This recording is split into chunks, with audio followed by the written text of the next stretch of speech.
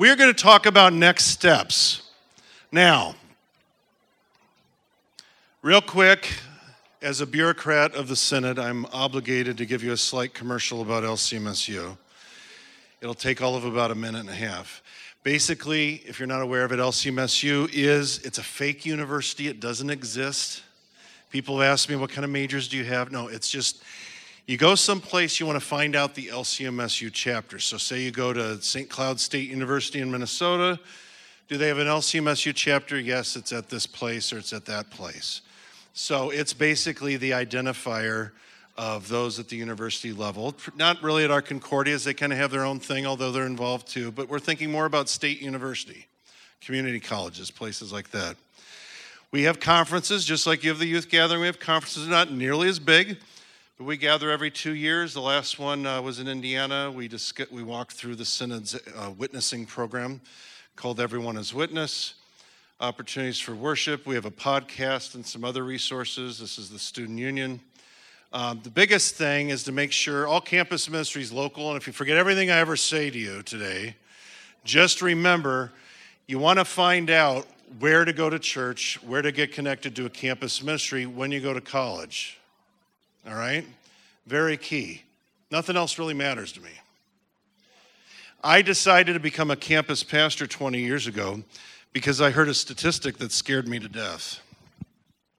That 90% of all Lutheran youth are no longer in the church by the age of 25. Just imagine being there last night at the mass event, 90% of everybody there is no longer really going to church. That's just not acceptable. So those of us that labor in campus ministry, churches that are out there that are these chapters, these are people that care about you. Okay? It's not acceptable. We want you to all remain in the faith. Anything less than 100% remaining in the faith isn't good enough for me. So just keep that in mind. Make sure you get connected. Think through where you're going to school and think through what the church and campus ministry is going to be like. In general, I'll skip that. You don't care about that. Bottom line, college is tough. Okay, now you make me feel guilty. I got to go through it. Our motto, catechizing and caring for our own, apologetics in the academic square, reaching out to those who are lost, engaging in dying culture with Christ. Get it? Care. I was stuck at CAR for like 2 years. College is tough. You need Jesus. Will help. That's why we're there. So, next steps. This is a picture of what? That is the moon. Has anybody ever been to the moon? There's always two of you. Okay.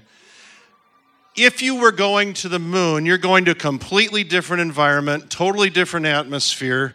It's unlike anything you've ever gone to or experienced before. And I want to submit to you that's a little bit like going to college. If you were going to go to the moon, you would have to go through years of training, simulations, physical training. You'd have to study like crazy for years and years and years, because you need to be ready and able when you jump onto that surface to say, hey, I was expecting what I'm seeing here. I'm ready for this. Most of you are not prepared to go to college. Doesn't matter how old you are. Even those that go to college, it's really, really tough. We're not just saying college is tough, 'cause it is tough. It is tough. So, what are you going to face when you go to college? There's all sorts of pitfalls and red flags that come up when you go to college. First of all is a teaching called pluralism. I'm going to go through this really quick. Pluralism is the idea that there are many. Being a Lutheran, you tend to believe things that are fairly black and white. You've all seen the coexist bumper stickers. The idea that there are many gods. Who are you to pick one over the other? There's many. Choice is one of the supreme virtues on a college campus. The idea that there's many but not one. And so it's a very pluralistic environment. So somebody comes along and says, well, yeah, but Jesus is the only way, the only truth, the only life. No one goes to the Father but through him. Well, that's not going to cut it on a college campus, because there needs to be many paths, many ways, or else you're being intolerant. Is that a muskrat? What is that? What did you impale on that stick? Okay, all right, sorry. So you're going to have a pluralistic environment, postmodernity. Some of you have heard it's a big term. It means the questioning. I'm going to upload this to, I think that, can't you upload these things to the apps? Like a PDF or whatever? Yeah, I'm just going to do it at the end of the week so everybody comes to the other sectionals. But postmodernism is the idea of an era following that of truth. We are in a postmodern era where truth is questioned. Pilate's question of Jesus, well, what is truth? College campuses used to place that pursued truth in general. Now they're not. Now they're places where you can create your own truth, and you're encouraged to create your own truth and to ask the question, what does this mean to me, or what do I want this to mean, rather than worrying about, well, what does it actually mean? And it's very confusing. Very confusing. More on that in a moment. But it's a very postmodern climate. The ethic of emotivism. And you see the word emotion in there.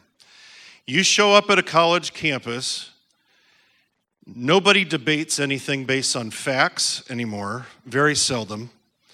We aren't concerned about facts, and we aren't concerned about reasoned arguments and winning an argument. We sit there and we debate based on who can yell and emote and show more passion than the other person for their belief. This is why we see colleges that seem, a lot of the things that take place in a college with the protests that are just seem nuts. Because people aren't actually talking about ideas. You should be able to talk about ideas with anybody and be reasonable. But no, today what's happened, because we're in an era where truth is now seen as being suspect, we don't accept things that have come before. We don't accept black and white. What happens is now it's about how you made me feel because of what you said, even if you said it in the nicest way. It's all about how the emotional impact it has on me and how I can impress it upon you. Privatization of virtues, social morals, social mores and accepted ways of going about things are no longer seen as valid as far as a communal setting. There's nothing outside of you. Nobody can tell you what is virtuous except you for you. If you think it's okay to burn a flag, then go for it. That's virtuous to you, but you can't force your virtue on someone else. And you can apply that to almost anything on a college campus. So there's this privatization of virtues. Instead of this idea that what makes a virtuous person, there's certain traits that are outside of all of us that we aspire to. Now, you have no business telling anybody what may or may not be virtuous to them individually. It's a real problem. Truth is subjective. I always like to express this story. I did a survey about 10 years ago of about 100 campus ministry workers, and I asked them, look at all of your college students that come to anything. You know, the ones that if you say, hey, we're going to meet for Bible class at 3 a.m, they're there at 2:45. And how many of them are in the hard sciences? And by hard sciences, what's a hard science? Anybody know? Physics, biology, engineering, mathematics, stuff I would personally fail. Soft sciences that's more my thing. That was more theater, music, although music could be considered a hard science in some regard. History, philosophy, religious studies, English, stuff like that. And I asked them, I said, how many of those people that are most involved are in the hard sciences and the soft sciences? And since we only have 40 minutes total, I'll just tell you the answer. 93% were in the hard sciences. I'm absolutely convinced over half of our LCMS college students are engineering students. But I want you to ponder this. In a world where truth is subjective, if you wanted to be a civil engineer and you want to build a bridge, guess what? 2 + 2 has to equal 4, or you're fired and maybe put in jail, because that bridge is coming down if you think 2 + 2 is 13.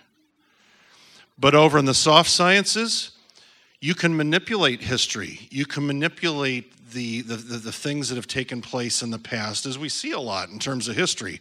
History is completely abused now. We rewrite it completely so that you can't even recognize it. Over here, this is where our young people are getting screwed up more than in the sciences, where things have to remain fairly objective. Doesn't mean you can't survive over here. Just saying you need to be aware of it. So truth is subjective. Hostile professors, guarantee you'll have a hostile professor. Guarantee. I have so many stories, I won't even go there. A culture of me. We are in an era, of course, that is completely filled with narcissism. It's all about me. And it can only be about you if everything is about you. Get to decide what's virtuous for you. You get to decide what truth is for you. It's all about you. There's no collective thing out here that you're reaching towards. It's all about you. So, while you want to think, hey, this is a chance for me, I believe I can fly, I believe whatever. You're going to go to the moon. You're going to dream big things. You're going to explore. You're going to do all. It's going to be, and it is don't get me wrong. Your college years are a wonderful time in your life. Absolutely wonderful. But it isn't exactly a clean surface where you get to go explore. And when you get there, things aren't mapped out the way I just had them nice and orderly. It looks a little bit like this. So here you are down here, getting ready to take your next steps, and you're trying to navigate through this. A completely different atmosphere. You've never been there before. All these things rushing at you, and you don't know what hit you.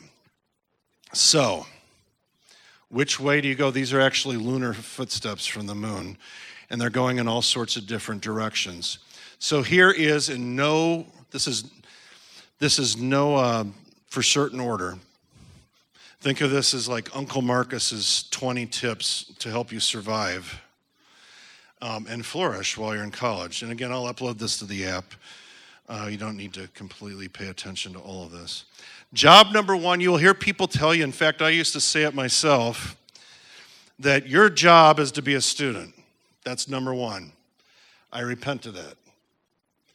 Job number one is to remain in the faith. What good does it do for a man to gain the whole world if he profits his soul? I myself have 6 nephews and nieces, all of whom went to Ivy League schools. All 6 no longer believe. All were confirmed Lutherans. Now, that doesn't mean you can't survive as a Christian and go to an Ivy League school. But what I'm saying is they didn't have the structure there to really help them to navigate the surface of the moon that they were going to be experiencing. My one other niece, the 7th one, 7 nephew or niece, had a child out of wedlock, made a bunch of bad mistakes, ended up not going to college at all. Now she's piecing it together at age 28, going through nursing school, married, has a wonderful family life, is a tremendous mother, and is very faithful in church. So, who knows? It's tough. College is tough.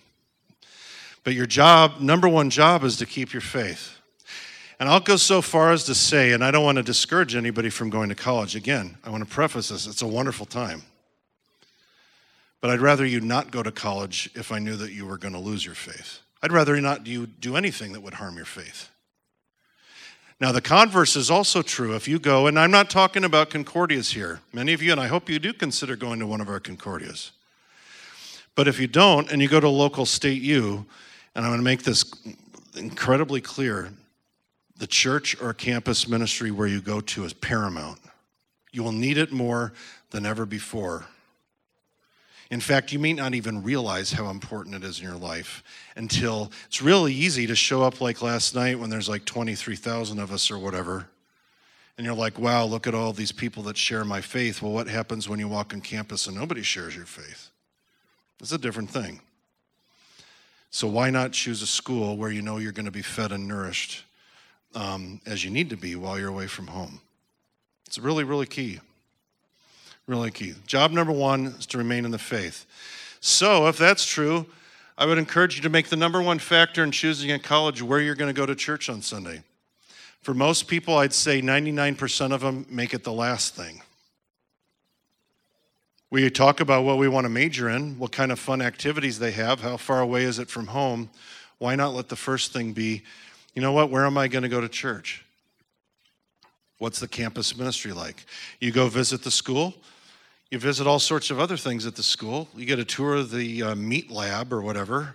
Why not get a tour of the campus ministry and go there on Sunday morning too and check that out? This is important stuff. I can't emphasize it enough. Start the decision-making process early. Visit the churches and campus ministries where you might go to school. I would say that if you're a late sophomore, it's not too early to start thinking about it.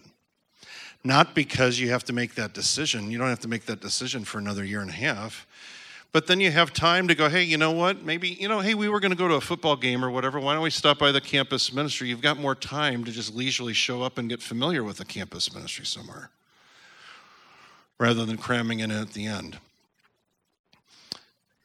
You go to school, show up to a new church, and you're like, oh my gosh, this isn't like at home. Well, guess what? It'll take time. Let me give you an example. This is what I would tell my students when I used to be a campus pastor.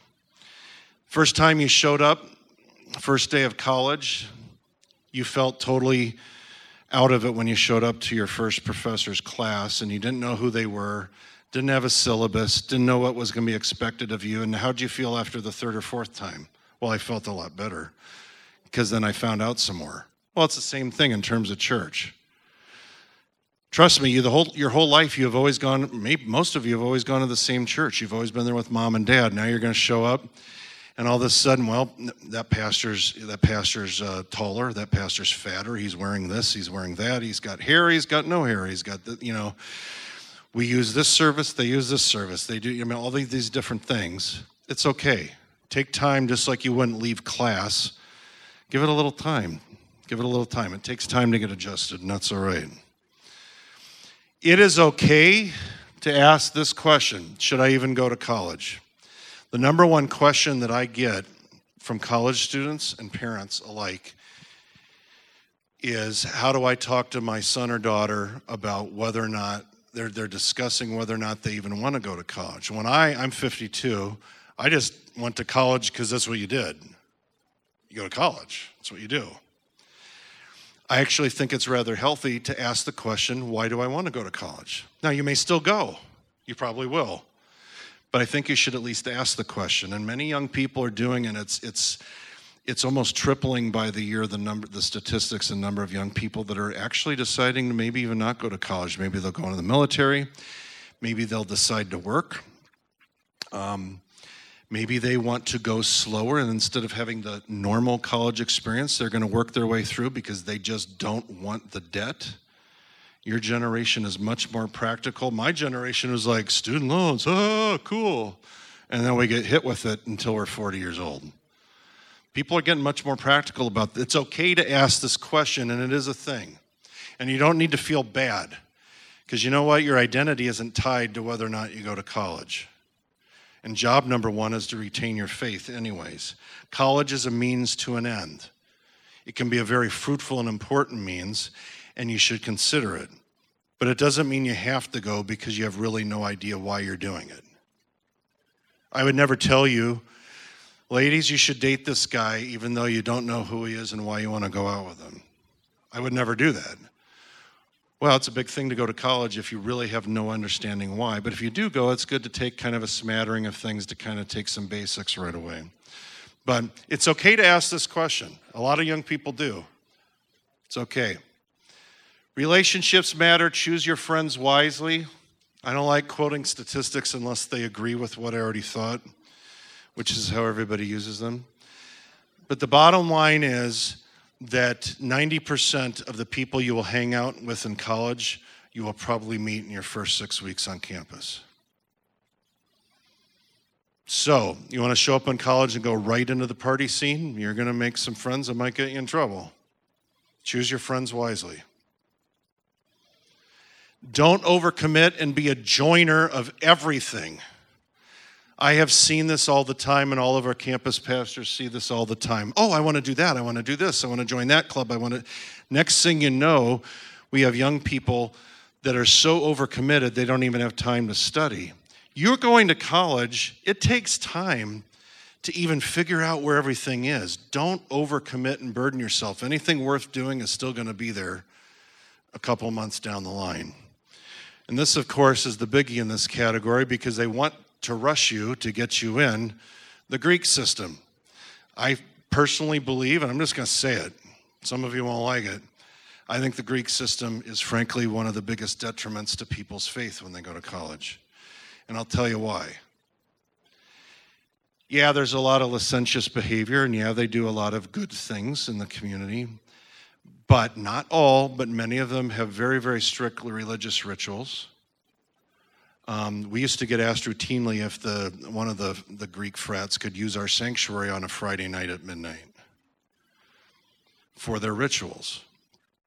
And I would be like, well, can't you guys go out in a cave somewhere and prick each other's fingers like Huck and Tom? Well, no, we want to impress it upon them that this is very, very important.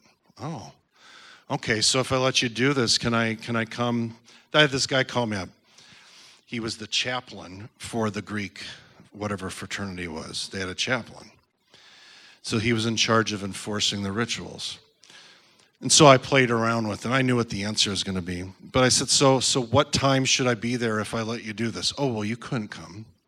Oh, okay. Well, can I have one of my students, a couple of my 20-year-old student deacons, can they come? Oh, no, well, they can't come either unless they're wanting to pledge our fraternity. I'm like, well, can I at least see what you're going to go through before you use our facility? Oh, no, it's a secret. And eventually the guy would go, I said, do you understand why I'm asking these questions? And he's like, yeah, it seems kind of silly, doesn't it? I'm like, he goes, it's all right. I could ask the Methodist pastor. But the point was I wasn't going to let him use my sanctuary to just do whatever they wanted. But this is not abnormal. Every 2 years, another guy that was naive would come around and he'd ask me the same stuff on behalf of the same thing. And usually what I would do is I'd use it as a witnessing opportunity. I'd say, look, I know you're just trying to do your job. Tell you what, I'm not going to say no to you if you will let me come by and spend half an hour with you and your fraternity brothers to tell you about what concerns I might have. Oh, no, that's okay. But this is not abnormal. This is not abnormal. Be careful. And here's the rule of thumb. If you're thinking about this, I probably need to write a book on this. The bottom line is, many of these rituals are of a secretive nature in which you are asked to join the name of God, your real present God, to something that they will not allow you to see before you show up and swear to it. I don't have time to get into it, but I could give you plenty of scriptures that would demonstrate that God does not take the use or misuse of his name in a flippant way very lightly. You really can't join anything if that's how you view putting God's name onto it without sinning. You can't do it without sinning. So here's my encouragement. I'm not saying no, and again, not all of them do this. Some of the local ones are a little bit more flippant with it than others. But what you want to do is say, hey, can I see the ritual? No. Okay, stay away. Think about joining the Lutheran Church. Those of you that have gone, how many of you have gone through confirmation? Nearly everybody? What if you came to my church and I'm the pastor and you're like, hey, I'd like to go through confirmation or whatever, and I say, hey, I want you to come up here, stand here, and swear to suffer all even death rather than fall away from the faith. And you're like, well, what is it that you believe? Well, that's a secret. We can't tell you until you do that. You'd be like, what? That's ridiculous. Going out on a date. Guy says to you, ladies, hey, you want to go on a date? Sure. Where are we going to go? I don't know. What time are you going to pick me up? I don't know.